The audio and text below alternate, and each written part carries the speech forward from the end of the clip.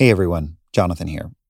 Usually at the beginning of these episodes, I'll mention something from the news or most likely tell you a quick story to get you into the episode. But since this is the final episode of this season of Telescope, I'm going to tell you the story of this show.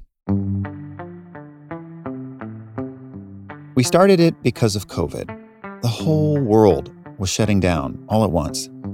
It felt like a time to talk to people, to try to understand what was going on. And we did that, not knowing where exactly it would go or how long it would go for. We said we'd release Telescope episodes 3 times a week for the foreseeable future. But if you remember, back in March, when the lockdown started, some of us thought that future might just last a couple weeks, or maybe a couple of months. By June, everything would be back to the way it was before, right? How wrong we were.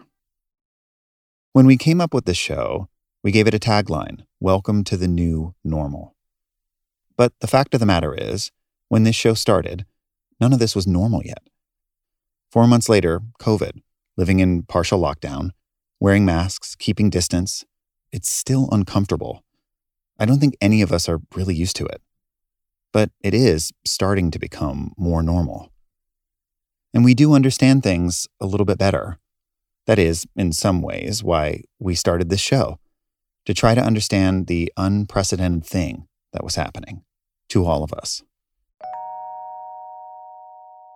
I've never had a kind of love I wanted to shout from the rooftops before.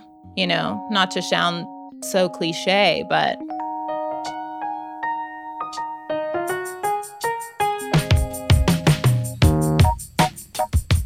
From Neon Hum Media, this is Telescope. I'm your host, Jonathan Hirsch. For the past 4 months, we've brought you stories of people who are far away, up close, and how each of us are learning to live through this pandemic. Today is episode 50, the last of the season. And in this episode, we're looking back. We're going to check in with 5 people who helped us understand what was happening to them, to all of us, in the moments when we spoke to them. We're checking in with some of them to see how they're doing, how they've adjusted to this new normal, at least, for the foreseeable future.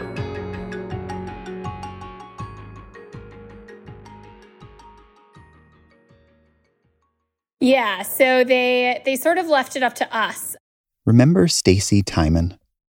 We first heard from Stacy back in March, right as she and her husband were making a really tough decision, whether to continue her IVF cycle and keep trying to get pregnant, not knowing how COVID might affect everything. There were a lot of unknowns about the virus. Her doctors were reluctant to tell her what she should do. And there's so much that we don't know about COVID, and we don't know its impacts on pregnancy. So we are sort of leaving the decision in your hands whether or not you want to cancel.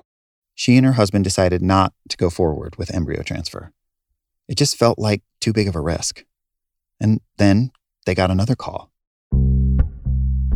They contacted us in mid-April, so about a month after we canceled, and they said, okay, we've now decided that we have a lot more information about pregnant women, and we don't think that COVID transfers from the mother to the fetus. Do you want to start your cycle again? Stacy and her husband live in Wisconsin, but to start up again, they'd have to go to Colorado. It was a big trip, and COVID makes traveling complicated, dangerous. They didn't know if it would be safe to get on a plane, or where Stacy would be able to stay when she got to Colorado.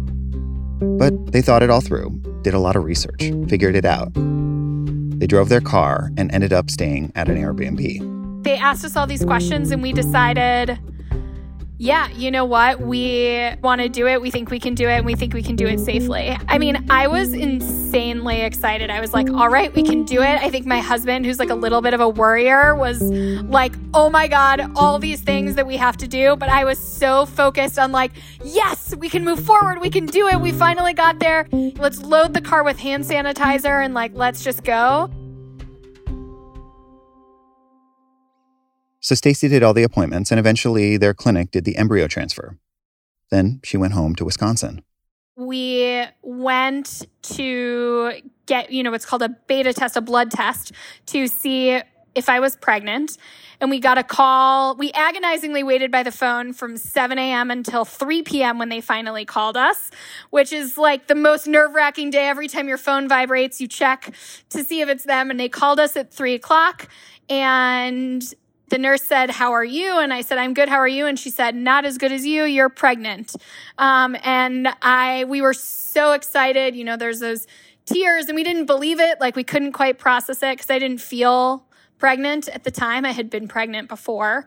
Yeah, so we were quite excited that after all of this drama and stress and canceling and starting over, that we were able to be successful, that we were able to get pregnant.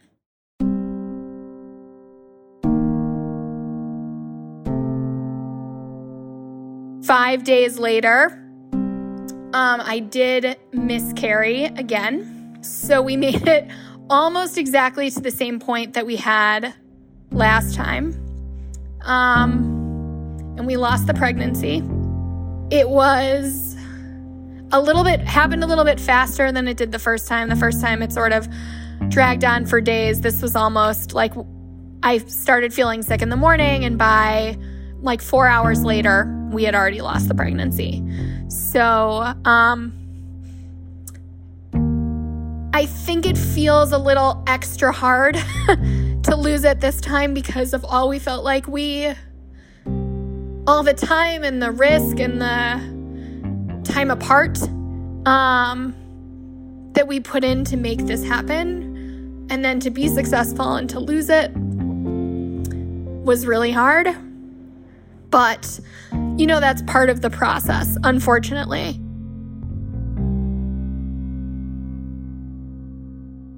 Stacy and her husband don't know what's next. I really started to think, do we really have to do this again? Do we really have to start over? Like, how much are we going to have to go through? How much loss? How much, financial, everything, how much time, to get to that end goal? And, do you have it in you? Do you have the strength in your relationship to start over? Do you have the strength in yourself to start over? For now, they're taking a moment. It's okay to take a step back. It's okay to give yourself space to heal, to figure out what you want, and to figure out what the next step is. In some ways, Stacy and her husband are back where they started. They have more information about the virus, but if anything, it's even tougher to figure out the right thing to do. If it's safe to go back to Colorado as cases are spiking again all over the country. Stacy's caught between the reality of the virus, which hasn't gone anywhere, and the fact that in many parts of the U.S., people are acting like it has. That's something that came up with almost everyone we checked back in with, like Thomas. Like a lot of people, Thomas lost his job back in mid-March. He's a set dresser in Hollywood who just finally joined his union when the pandemic hit. We heard from him in early April. The state of California on, I think, June 12th, said it was okay to return to work for the entertainment industry. But a lot of union projects, bigger things like TV shows and movies, have just been kind of postponing and kind of waiting in the ranks to see what happens. Thomas is still getting unemployment bolstered by the CARES Act, which Congress passed in March, which boosts unemployment benefits by $600 a week. With the extra $600 a week, I know that I've got rent. I know that I've got, gas money. I know that I can pay my car insurance, all my other bills. And I also can maintain my personal savings that I have built up previous to this pandemic. When we first spoke to Thomas back in March, that extra $600 a week hadn't kicked in yet. Thomas wasn't sure what he was going to do for money. At one point, his union suggested he look for work at a grocery store, a job which we've all come to understand as one of the most dangerous right now. One of the jobs that puts you at the most risk for catching the virus. Still, he considered it. So I know that I brought up, if I have to, I'll end up working at a grocery store. I did not. Did I think about it? Yeah, I did, just because there were points where I just wanted to kind of have a purpose, It's still not out of the question for him. The extra CARES money is set to expire at the end of July if Congress doesn't pass an extension. Congress is worried people aren't going to want to go back to work because they they're living too fat off of unemployment, but wow, who's going to go back to work if everyone's dead? I understand why they think that, but for some reason we're listening to politicians about a medical issue and not scientists and doctors. Thomas is anxious about the extra money, worried Congress won't extend it. But he recently got some great news. His old job called him to say the show he'd been working on is ramping up again. So he may be headed back to work very soon. I don't have a specific start date yet. I have kind of just an idea of August. I'm going back to the same project with what I assume is the same team. But of course, coronavirus cases are back on the rise. So Thomas's show could be put on hold again. And the extra unemployment might not get extended. Nothing is guaranteed. I could still very much end up working at a grocery store, especially if, the $600 a week ends and shows don't pick back up in August. It's going to come to a point where I have to put myself out there. I have to be as safe as I can. I have to hope that everyone else is being safe around me and just hope for the best.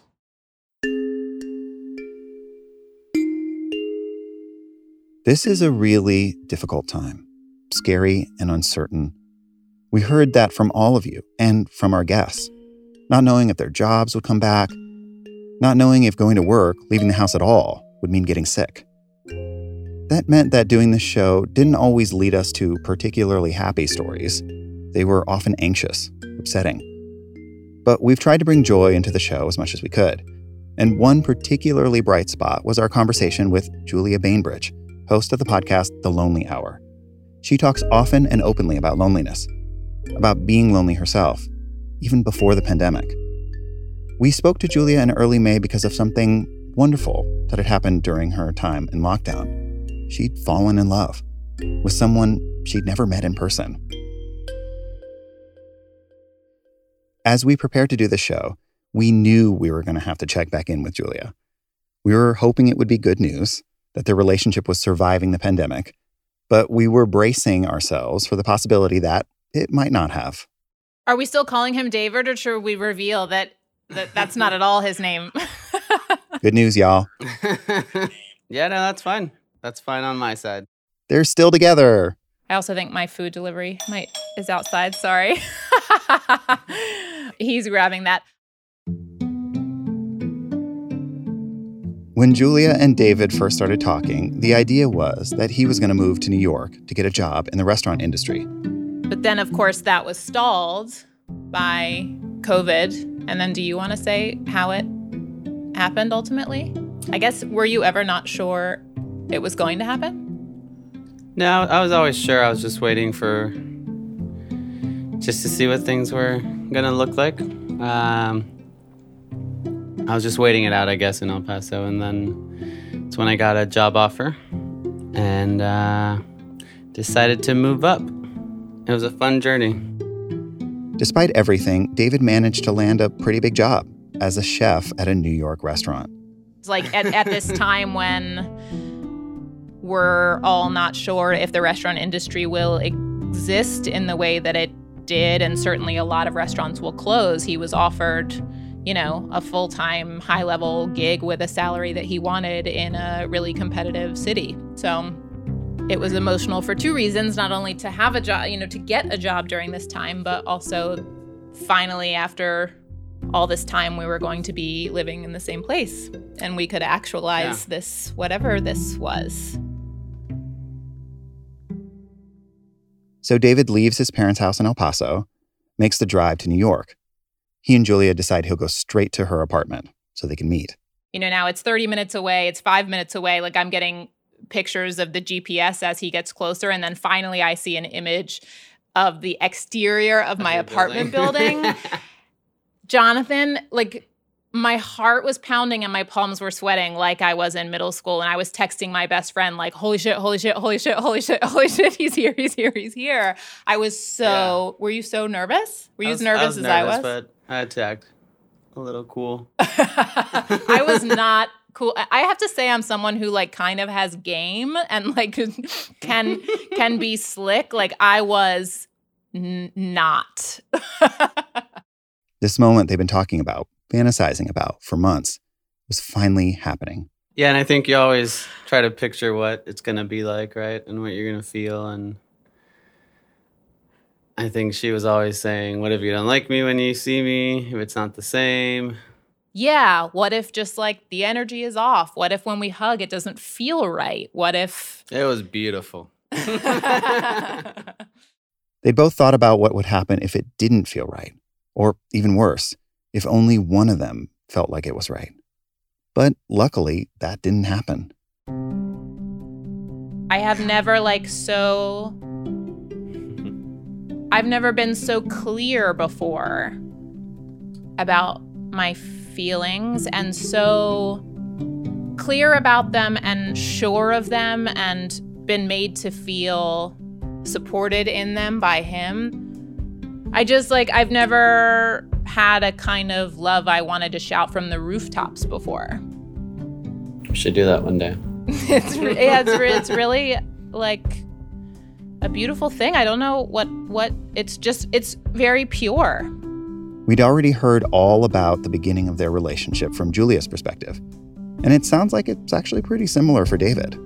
Yeah, I mean, I think when we first started talking, we weren't really looking for anything. You know, it just kind of developed organically, and it really, it made this whole pandemic not seem so bad when every time we talked, you know, which was a lot. Every day for hours, and we kind of created this little bubble, I like to call it, that, you know, we were safe inside of this bubble, and we would kind of forget that there was all of these bad things happening outside of our bubble, you know, but it was safe in there, and the future seemed very optimistic. I think that's why I was worried, though, like the way he describes it is true, that there was this bubble we created at a time when a lot of things in the world and even in our lives were dark and scary. And so that's why I was nervous. Like, are we just life rafts for each other, right? During this particular time, and then it's not going to last. Yeah. And I guess like the jury is sort of still out on that. Like, we're still not in normal times, but we do know that, you know, we've both been through struggles of our own that in person we've been here to support each other through. So it hasn't all been, you know, rainbows, which I think is a testament, right, to hopefully this being solid and lasting. And for Julia, now that she's really in this relationship in person, she's realizing that it's changing her, changing the way she sees her future. The way in which this relationship has like ignited real excitement about what the future might look like is new and exciting. And I can't say that I've ever played forward my future and been really excited. All the things that we fantasize about doing together feel like they could happen because none of the things we're fantasizing about are particularly extravagant or above and beyond. In the same way that on the show I was saying, like, we were like, I just want to fucking go to CBS with you. You know, we talk about like what it would look like in 4 years when maybe we are not in New York and have a house with a little space, and I'll be home after work and have put the kid to bed, and, you know, these little kind of sweet, intimate details about a family's home life that are sort of everyday things, you know, are the things I think about and feel excitement about and feel possible.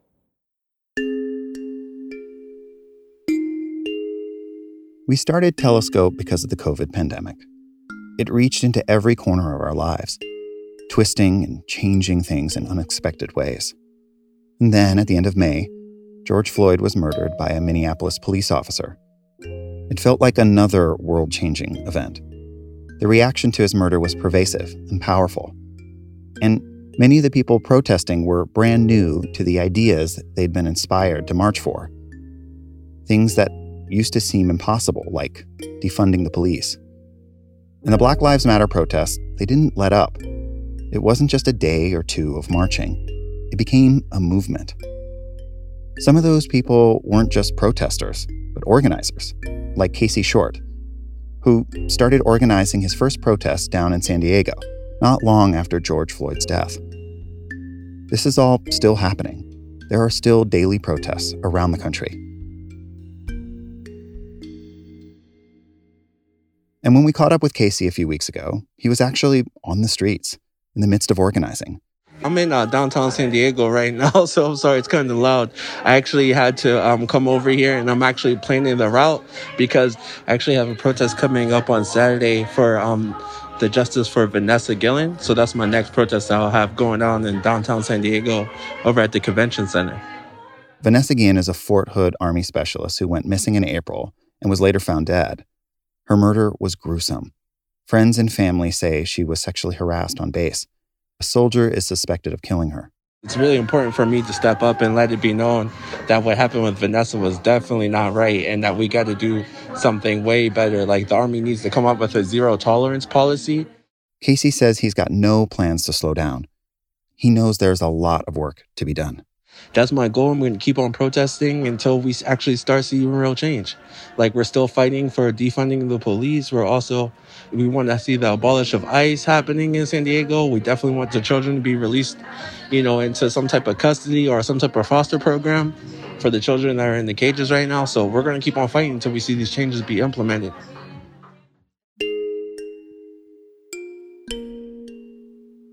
Here's something that's strange about this moment. Things are bad. Thousands and thousands of people are dying or getting really sick.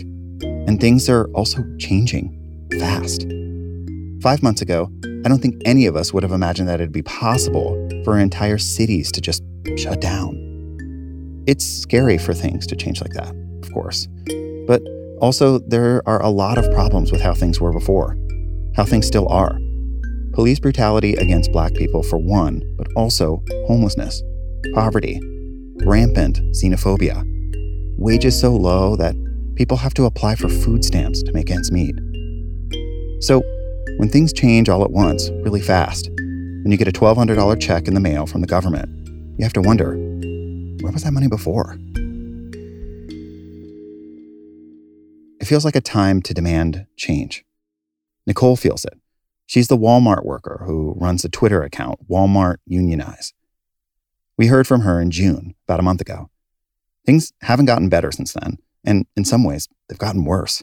Most people on my team have been working 40-plus hour weeks, but on paper, they're still marked down as being part-time or being a temp worker. Last we spoke, Nicole was worried that coronavirus could come to the store where she works. And it did. In our own store, we've had someone test positive. And it's a pretty small store, but the only thing that they really had us do was spend our entire shifts scrubbing and cleaning everything. Luckily, Nicole says, the co-worker called in sick from the time she first had symptoms. So the likelihood that she spread it to the rest of the store seems low. But Nicole's still anxious all the time about catching the virus. All those people are going to be having parties and having big gatherings, and then they're going to keep coming back into the store and shopping without masks and without, distancing themselves, without a care or regard for other people. It's just like a habit now, It's almost like an instinct reaction, keep away from that person. They're buying 5, things of hot dog buns. They're having a party. This person's buying a bunch of, birthday party supplies. Get away from them. Even Nicole's parents, her family who she was so worried about bringing the virus home to, they've come into the store without masks.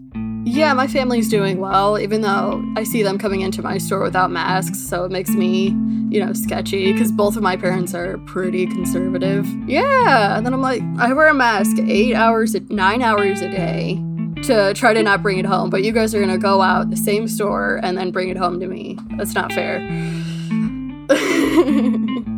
Yeah, I'm pretty sure they still believe it's a hoax. Nicole still doesn't feel safe going to work every day. Doesn't feel like her health and her safety is a priority for Walmart. Like when there were protests in St. Louis, the closest big city, it was hard not to notice the stark difference between how Walmart reacted to a public health threat versus a potential threat to its merchandise. Especially with the Black Lives Matter protests, people for sure were like, okay, you know, they'll close the store early and they'll protect us and they'll get us security guards when they think their product is being threatened, but not when we have people out here. It all feels kind of hopeless, but Nicole also sees some hope on the horizon. We have a lot of younger hires now, and I think they specifically, you know, they know their rights and they know they're not being treated well. And even the veteran workers that I've been with that have actually lasted through the last 6 months know that, like, this isn't right. Seeing how her colleagues are reacting to everything, it makes Nicole feel like maybe things might change. I think all retail employees, cashiers, stockers, cart pushers, everyone really need to get together and unionize because there's no better time than now. Employees have never had so much power than now. Maybe, at least, they'll finally get some real hazard pay. Do you ever wonder how celebrities order food? Like, is Sarah Paulson a Diet Coke or a regular Coke girlie? Some peasant Coke? No. Or how does Sofia Vergara order a pizza? No tomatoes. I cannot eat tomatoes. Yes. Are you cool with mushrooms? Not really. If these are the details you need, and I know you do, I have the podcast for you. I'm Jesse Tyler Ferguson, and on my podcast, Dinners on Me, I take some notable friends of mine out to dinners in Los Angeles and New York City. Listen wherever you get your podcasts. That thing was delicious. A big thank you to Stacy, Thomas, Julia, Casey, and Nicole. And thank you to all of our guests over these past 4 months for trusting us with your stories. And from all of us here at Neon Hum, I'd like to thank you, our listeners, for coming along with us on this ride over the past couple of months. We've loved hearing from you, and we hope that these stories have helped you ride out this unprecedented time and maybe understand it a little bit better. This is the end of Season 1 of Telescope, but we will be back. It won't be this pandemic life again, but it will be stories from far away, up close.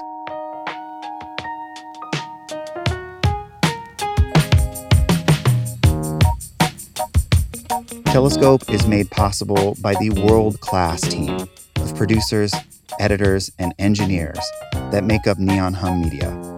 I am grateful to each and every one of you for the hard work you've put into this show. John Asante is the managing producer of Telescope.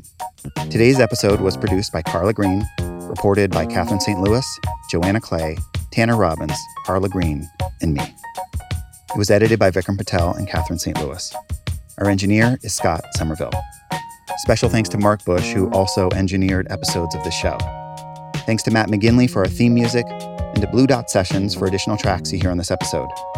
And special thanks to everyone here at Neon Hum who contributed to this season of Telescope. Follow us on Twitter and Instagram at Neon Hum Media. You can join our Facebook group by searching for Telescope. And if you like the show, don't forget to rate and review on Apple Podcasts. I'm Jonathan Hirsch. Thanks for listening. We'll be back. See you in a little while.